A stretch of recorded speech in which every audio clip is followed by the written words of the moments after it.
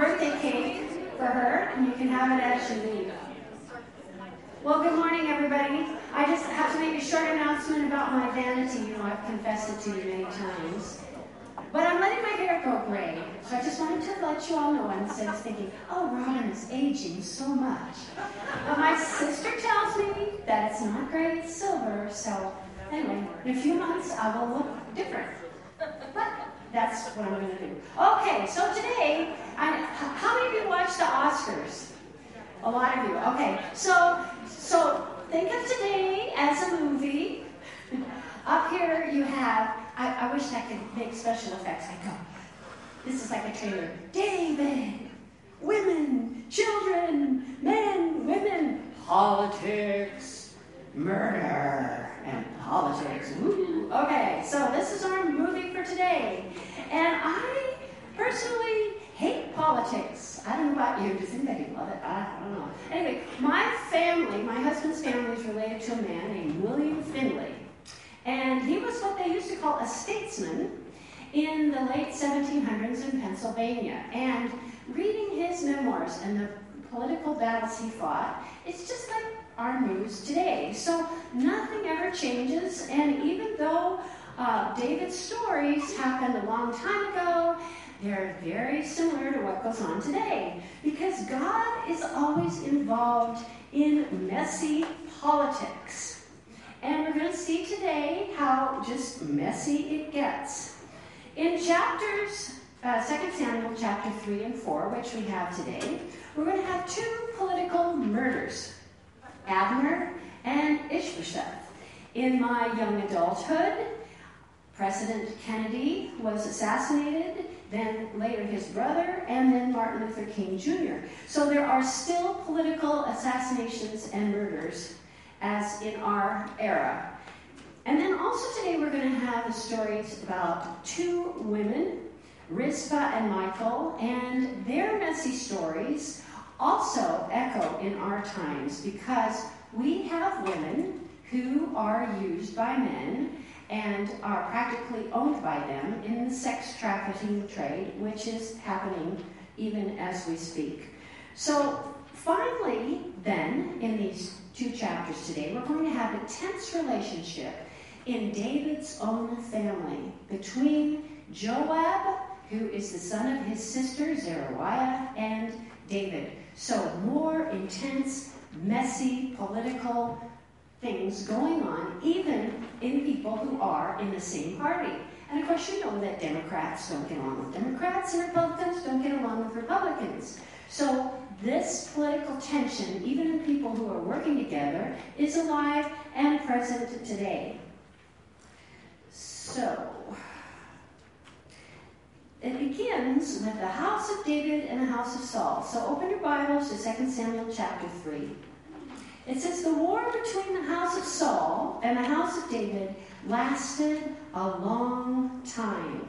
David grew stronger while the house of Saul grew weaker and weaker. There were 7.5 years of tension. And many of the fighting men from the north, the northern tribes, came to David. And we know that because of what it says in 1 Chronicles chapter 12, verse 16. Other Benjamites. Who were the Benjamites? They were Saul's family. They came from Judah, and some men from Judah came to David when he was in Ziklag. Remember when he was in Ziklag? And Ziklag and Hebron are down here. But they came from these tribes up here. So David was down here, and the northern tribes were up here. And they said, we are yours, David. We are with you, son of Jesse. Success, success to those who help you, for your God will help you. These are men who knew that David had been anointed to be king, and they wanted to be with him.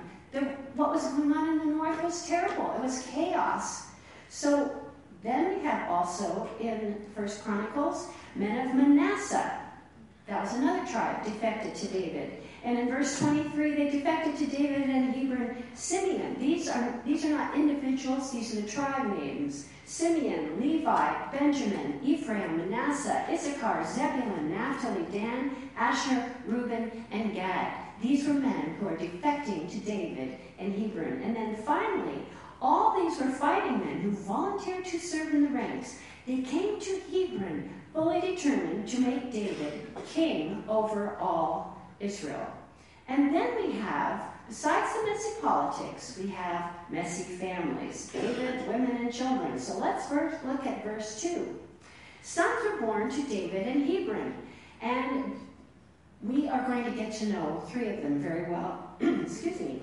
Amnon, and it lists his mother there, and Keliab, whose mother was Abigail. Now, I think he's probably the only nice one because we never hear from him again. But he might also have died. I don't know. Then Absalom and Adonijah, those 3 are going to be real troublemakers. But apparently, these are just coming attractions that you can hear about in the next couple weeks. So, these are all from different wives. Some of you go to Tom Brewer's Bible class, and when he taught this section, he went on a 10-minute rant against polygamy, and that God does not endorse polygamy. So you would think, no, our culture today would have nothing to do with polygamy. But my husband was teaching a woman over at Jubilee Reach who was from Eritrea. Her husband was a political refugee here. He brought her. She had 2 children. He went back to Eritrea, got another wife, and brought her back. Oh, yes, she thought the same thing. But anyway, so I talked to Charles Ofori, who is, many of you know, he's in the choir, he's from Ghana, and he said, yes, it is now legal in Africa to have 2 wives, down from multiple wives. So even in many cultures around the world, you can still have multiple wives. All right. The next one is verse 6. The war between the house of Saul and the house of David, Abner had been strengthening his own position in the house of Saul. So we have read about Abner before, but I'm going to review who he was here again. So, very quickly, he was Saul's uncle. He led successful military campaigns of Saul. He presented David to Saul. Now, David, when he killed Goliath, he's fresh from chopping off Goliath's head. He's got Goliath's head, dripping blood. This kid has just come. He's such a young man. And Abner goes and gets him and brings him to Saul. So Abner has known David from his youth. Then Abner led troops against David and was Saul's bodyguard. And this I taught a couple of weeks ago. This is when Saul takes 3,000 men. They're going out to get David, and David has his 400, and they all fall asleep. Remember in the desert? No. 3,000 men snoring, and David sneaks in, gets the water jug and the spear, sneaks out again, and then gets a safe distance, and then calls, "Hey, Abner, wake up! Aren't you supposed to be guarding the king?" So then they had that going for him. After the death of Saul, Abner places Ishbosheth on the throne, which we had last week. All tribes but Judah, he convinces them to take Ishbosheth. And then, remember last week, there was the ritual combat. Joab was going out after Abner, and they were sitting there and they said, let's have a ritual combat. So 12 of Abner's men, 12 of Joab's men, they got together, they all died. And then Joab's men chase Abner, and they're going after him, and Joab's younger brother, Asahel, runs after Abner, and he keeps getting closer, and Abner keeps saying, don't come, don't do this, don't do this. 3 times he warns him not to do this. Asahel gets so close that Abner takes his butt of his spear and goes like this, and it goes right through Asahel's stomach, and he kills Asahel, Joab's brother. Insult and rage are going to lead Abner to defect to David. He held Ishbosheth in fear. So Abner was the true leader, but Ishbosheth was held. He was fearful of him. He makes peace with David, Israel, and the tribe of Benjamin. He is murdered by Joab in revenge for the death of Asahel and is lamented by David. And then I uncovered this little fact. Jaasiel, his son, will be appointed by David to be an officer over Benjamin when David becomes king. So this is who Abner is, a very important, powerful, influential man. Let's get back to our scripture today. Verse 7. Now Saul had a concubine named Rizpah. Isn't she gorgeous? Of course, Saul would only choose a beautiful woman to be his concubine. And Ishbosheth said to Abner, "Why did you sleep with my father's concubine?" You see, the person who slept with the concubine got the crown. And this is going to introduce another terrible story. Rizpah will surface again in 2 Samuel 21. In these stories, she's a woman with a name, but no voice. But she is going to show later, this preview of coming attractions, that she's a woman of unflinching courage and loyal love. Today, she has her own Facebook page. In Monrovia, out of Monrovia, Liberia, there's a Daughters of Rizpah Facebook page to encourage women to be involved in making the peace for their countries. So, Abner, Ishbosheth says to him, "Why did you sleep with my father's concubine?" And Abner answers him, "Am I a dog's head that you accuse me of this?" Thank you, Charlotte. I thought it was a funny picture myself. This very day, he says, "I am loyal to the house of your father Saul, and to his family, and to his friends. I haven't handed you over to David yet. Now you accuse me of an offense involving this woman." We don't know if he really did it. The text doesn't say. So we just have to read between the lines and say, somehow, somebody has been telling Ishbosheth either fake news or real news, but anyway, he hears about it and he gets himself into trouble. Now, what we have next is what is in screenwriting called a beat. Abner is furious with Ishbosheth and he's yelling at him, and then he stops. He takes a step back and he changes everything. May God deal with Abner, be it ever so severely, if I do not do for David what the Lord promised him and on an oath, and transfer the kingdom from the house of Saul and establish David's throne over Israel from Judah to Beersheba. Ishbosheth did not dare say another word to Abner because he was afraid of him. So I want to show you Dan to Beersheba. Here's Dan up here, and here's Beersheba down here. So what he's saying, all of this is going to belong to the house of David. And so he sends a messenger to David on his behalf, and then the messenger says, this is from Abner. Whose land is it? Make an agreement with me, and I will bring all of Israel over to you. And what does David say? Good. Come on, ladies. Woo! Let's hear it. Woo! David, we did it. Okay. David says, "I will make an agreement with you, but I demand one thing. You will not come into my presence unless you bring Michal, daughter of Saul, when you come to see me." Here's another woman. She is a woman of no tears and no joy. She has a voice, though. She had resources. How did she use them? We're going to find out. So David sent messengers to Ishbosheth, son of Saul, demanding, "Give me my wife, Michal, whom I betrothed to myself for the price of 100 Philistine foreskins." It was actually 200, but who's counting? This is all recorded in 1 Samuel 18. I think that Christina taught that, right, Christina? Yes. Can you imagine counting the foreskins? 1, 2, 3. So, I don't even want to think about cutting them off. Oh, dear me. I wasn't going to go there. So who was Michal? Well, on your table today, you have what color is this, Jody? Taupe? No, what? Lavender. Okay.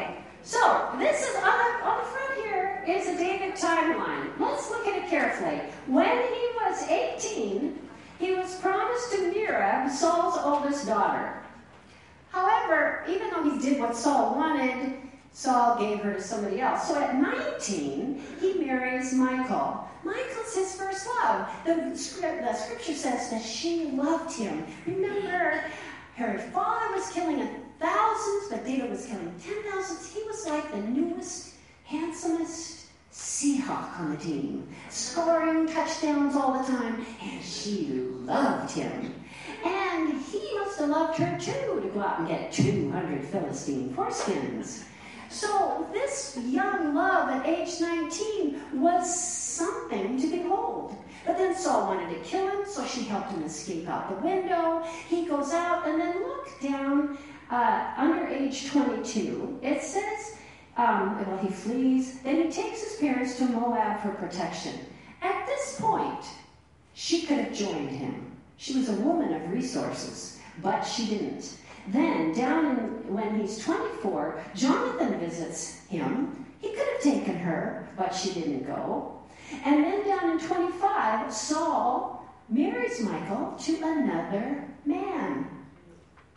She said yes. And it's after that David marries Abigail, Nabal's widow, and takes other wives. So that's just something for your notes, and it's kind of fun to go through that and review it. So David says, bring her back. It's been 16 years. Maybe he thought, if I have my first wife back, we can have a child, and the next king of Israel will be from the house of Saul and the house of David. Maybe he thought, if I bring her back, they will see that she is safe with me and that they are safe with me. I think on a deeper level, David wants his first wife back, and he sees it also as a political move. And so they send for her, and she comes. So Ishbosheth gave orders and had her taken away from her husband, Paltiel. Thank you for laughing. I love this picture. Her husband, however, went weeping behind her all the way to Bahrain. Then Abner says to him, go back home. And so he went. She's not crying. We don't hear from her. Okay. Abner conferred with the elders of Israel and said, for some time you have wanted to make David your king. Now I stop here because this makes me mad. Abner knew that they wanted David to be their king, but he waited in his own time. He was trying to get the power for himself. I don't know about you. Are you mad? I'm mad. I don't know. Just politics. I hate politics. Okay.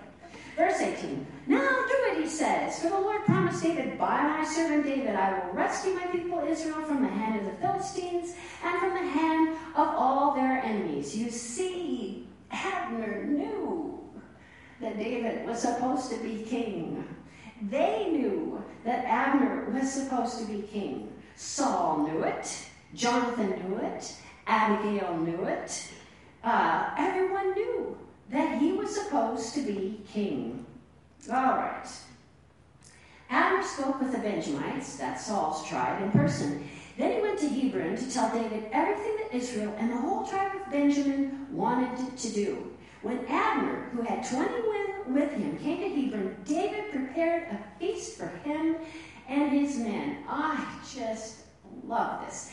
When I was doing Gilbert and Sullivan, Gondoliers was one of my favorite shows. And at the end of the first act, the visiting dignitaries come in and they have a feast and a dance. And it's so much fun and everybody's happy. The music's playing and the food is coming in. And that's how I envision this feast that David has for these men, which I think are from all the tribes in Israel. Abner, with his Benjamites and the other 20 men, every tribe represented. They must have been from every tribe.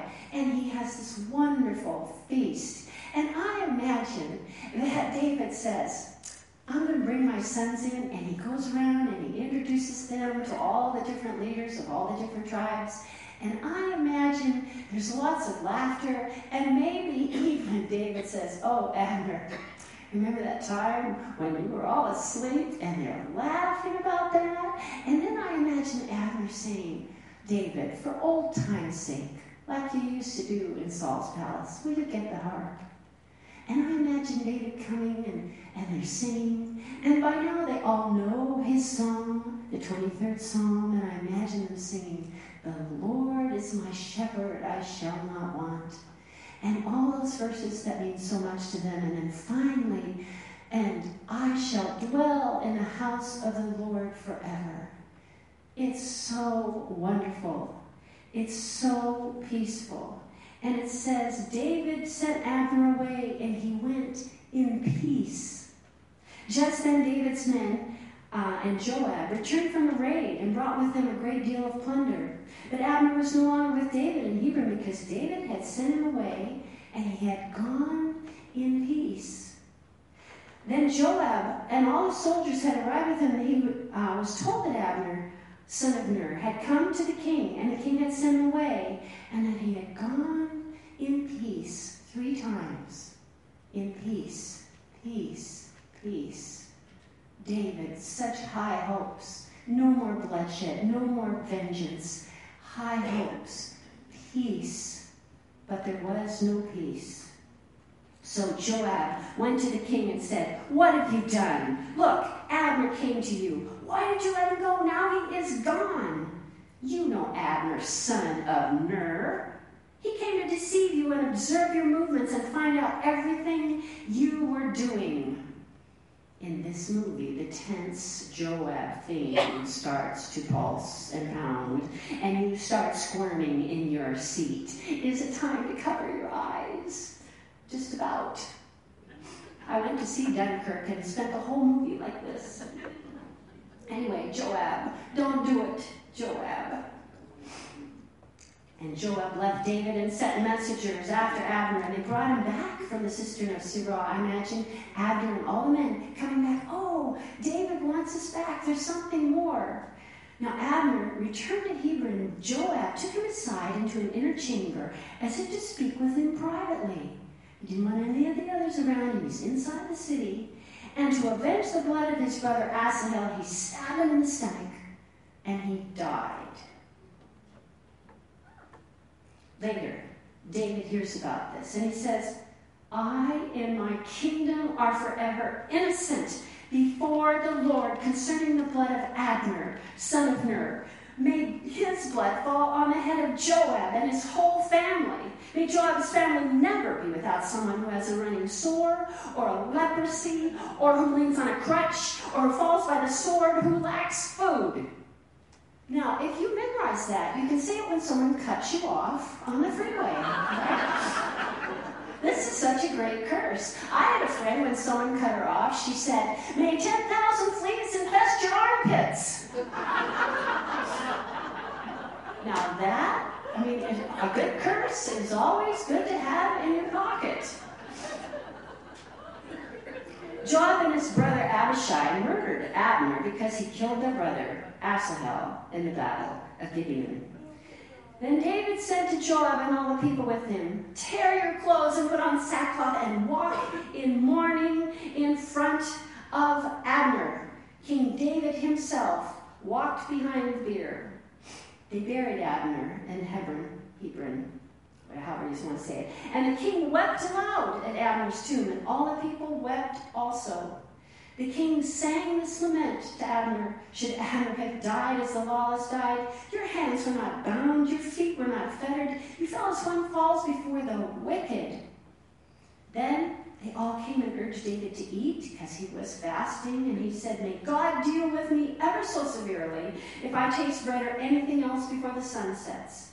And all the people took note, and this pleased them. So on that day, all the people there and all Israel knew that the king had no part in the murder of Abner, son of Ner. All these men who had come down with Abner were so horrified by this, but they realized the king had nothing to do with it. And this comforted them. Even Joab and his men were compelled to mourn. And the king said to his men, do you realize the great commander who has fallen in Israel is today? And though I am king, I am weak. These sons of Zeruiah are too much for me. And may the Lord repay them according to their evil deeds.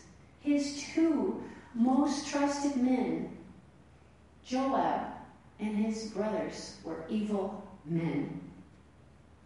So when Ishbosheth, chapter 4, heard that Abner had died in Hebron, he lost courage, and all Israel became alarmed.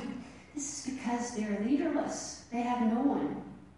And then it says, Saul's son had two men who were leaders of raiding bands, one named Baanah and the other Rechab, and they, etc. So this is going to introduce another story. But first is this little parenthesis, because we had Saul, and then Ishbosheth was his son. Were there any more survivors in the family of Saul? Yes, there was one. And his name is Mephibosheth. He was in a sermon a few weeks ago. And so we have this little parenthesis to introduce that there is still, technically, a descendant of Saul who could be king. Jonathan, son of Saul, had a son who was lame in both feet. He was 5 years old when his father was killed, and the news came of his death, and they were in Jezreel. His nurse picked him up and fled, but as she hurried to leave, he fell and became disabled. So he was 5 when that happened, and he is 12 now, and he is not a threat to David. I like these pictures. I got these. It's like a 13th century comic book. Anyway, so one day, Baanah and Rechab headed out for the house of Ishbosheth. They arrived in the hottest time of day, just as he's taking his afternoon nap. They entered the house on a ruse, and the maid guarding the bedroom was asleep, so here she is, asleep. And here are these two bad guys are coming into the bedroom. And they go in and they kill him. Cut off his head. I like the fact that he's still wearing his crown here when he's taking his nap. So they travel all night long and they take the valley, the Arabah Valley. Okay. So now they present the king, David, Ishbosheth's head. Here he is, still with the crown on. Here's the head of Ishbosheth, Saul's son, your enemy. He was out to kill you. Is that true? No, fake news. Can't trust it. He was out to kill you, but God has given vengeance, my master the king, vengeance on this very day on Saul and all his children. That includes Mephibosheth. That God is going to spare him. Good news. We've taken care of it. So David says, as surely as God lives, and I love this sentence, the one who got me out of every trouble I've ever been in. What a wonderful testimony. Let's say that about God sometime. He's gotten us out of every trouble we've ever been in, and David shows that in his songs.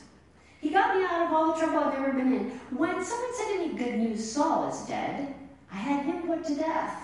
And now you think, and evidently they must have been bragging that they snuck into the house and killed him in his sleep. So David says, don't you think that evil men who kill an innocent man in cold blood, a man asleep in his own house, don't you think I'd find you guilty of murder and rid the country of you? Then David issues orders to the soldiers. They killed the two, chopped off their little bitty hands here and their feet, and here's a little pile of them down here. And they hung the corpses at the pool in Hebron. But Ishbosheth's head they took and buried in Abner's tomb in Hebron. I have a few more minutes left because I want to talk about Hebron. Hebron is mentioned 11 times in this passage for good reason. Hebron is a city of refuge. A city of refuge, whereas if you killed someone accidentally, you could run to the city, and there you would have a fair trial to stop this blood feud. That was the point of the city of refuge. There were 6 of them. God told Moses to set them up. When Joshua went into the land on Moses' instructions, he set up the cities of refuge.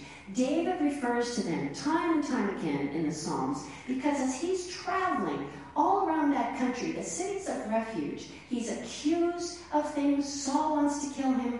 He has no place to go. He can't even go to the cities of refuge, but he finds all the cities of refuge in his relationship to the Lord. Each name of the city of refuge has something wonderful to say about our relationship with the Lord, and I have them listed on the back of your head. You have David's timeline on the front and the cities of refuge on the back. And I'm going to go through them quickly. But I love Psalm 9, 9, and 10 in the Message. God's a safe house, a city of refuge for the battered, a sanctuary during bad times. The moment you arrive, relax. You're never sorry you knocked. So let's quickly go through the cities of refuge. What are they? Well, the first one, here's a picture of them, and they're always listed in the order I'm going to give you. So it starts with Kadesh, goes down to Shechem, Hebron, Bezer, Ramoth, and Golan. That's the way they're always listed. So the New Testament writer in Hebrews picks this up in Hebrews 6:18. We, because of our sin, have fled for refuge. And we have fled for refuge to have strong encouragement, this is in the Lord, to seize the hope before us. All of us are guilty, but we can flee to Jesus for refuge because he paid the price. He took it on himself. All are welcomed in the city of refuges, the cities of refuge. They were never locked. They were a place of provision, justice, protection for all races, not just the Jews. So let's look at what each name stands for. We have Kadesh, holy place. Revelation says that Jesus is our holy place, the holy and true. Jesus has the key in his hand and can open the door for you. Jesus is our holy city. Shechem, strong shoulder. Isaiah 53:4 and following says, we like sheep have gone astray, each of us turned our own way, and the Lord has laid on him the iniquity of us all. He shouldered our sins. And Matthew 11:28 says, come to me all who are weary and burdened, and I will take that on my shoulders on the cross, and I will give you rest. And when you give your burden to me, I give you an easy yoke. Mine is easy. Mine will give you rest. Then we have what we talked about today, Hebron. Well, Hebron is friendship and fellowship. And John 15 goes on and on about when Jesus is praying to his heavenly Father, and he says, I want them to know you, to know your joy, and I am calling them my friends. This is what Jesus has offered to them. And then we have Bezer, stronghold. Again, I pick up Psalm 18 that David wrote. I love you, Lord, my strength. The Lord is my rock, my fortress, my deliverer. My God is my rock in whom I take refuge, my shield, my horn of salvation, my Bezer, my stronghold. This is who Jesus is, and David knows him intimately.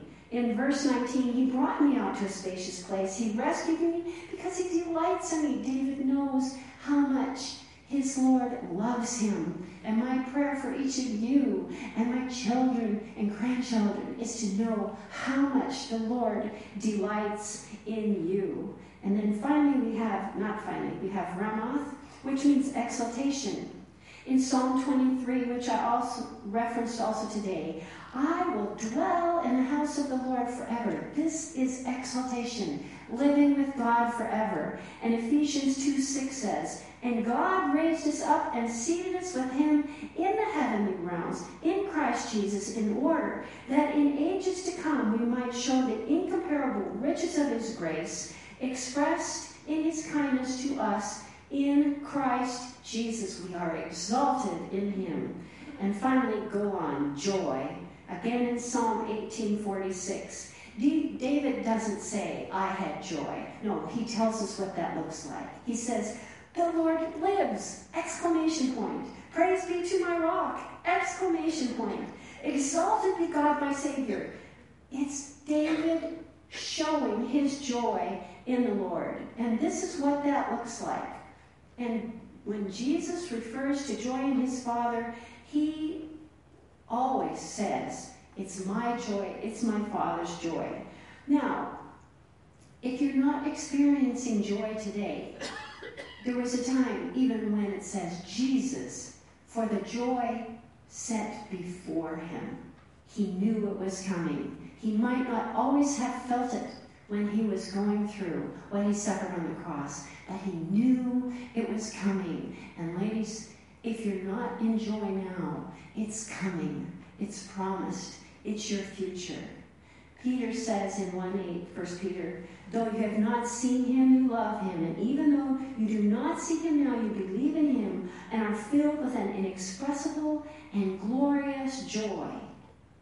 Jesus says in 17:13 to his Father, I'm coming to you now, but I say these things while I'm still in the world, so that they, you and me, might have the full measure of my joy in them. Do you see these cities? Do you see how they circle around the people of God? And David takes it to a deeper level, saying, this is our position in God.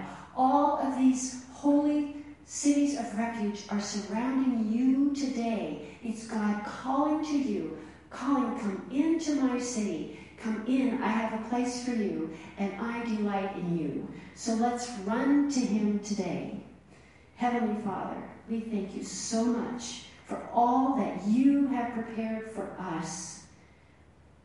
Since the foundation of the earth, you have been standing there with an open arms, an open city of hope, holy place, your strong shoulder, friendship, a place of safety, a place of exaltation with you, and with ultimate and forever joy. Amen.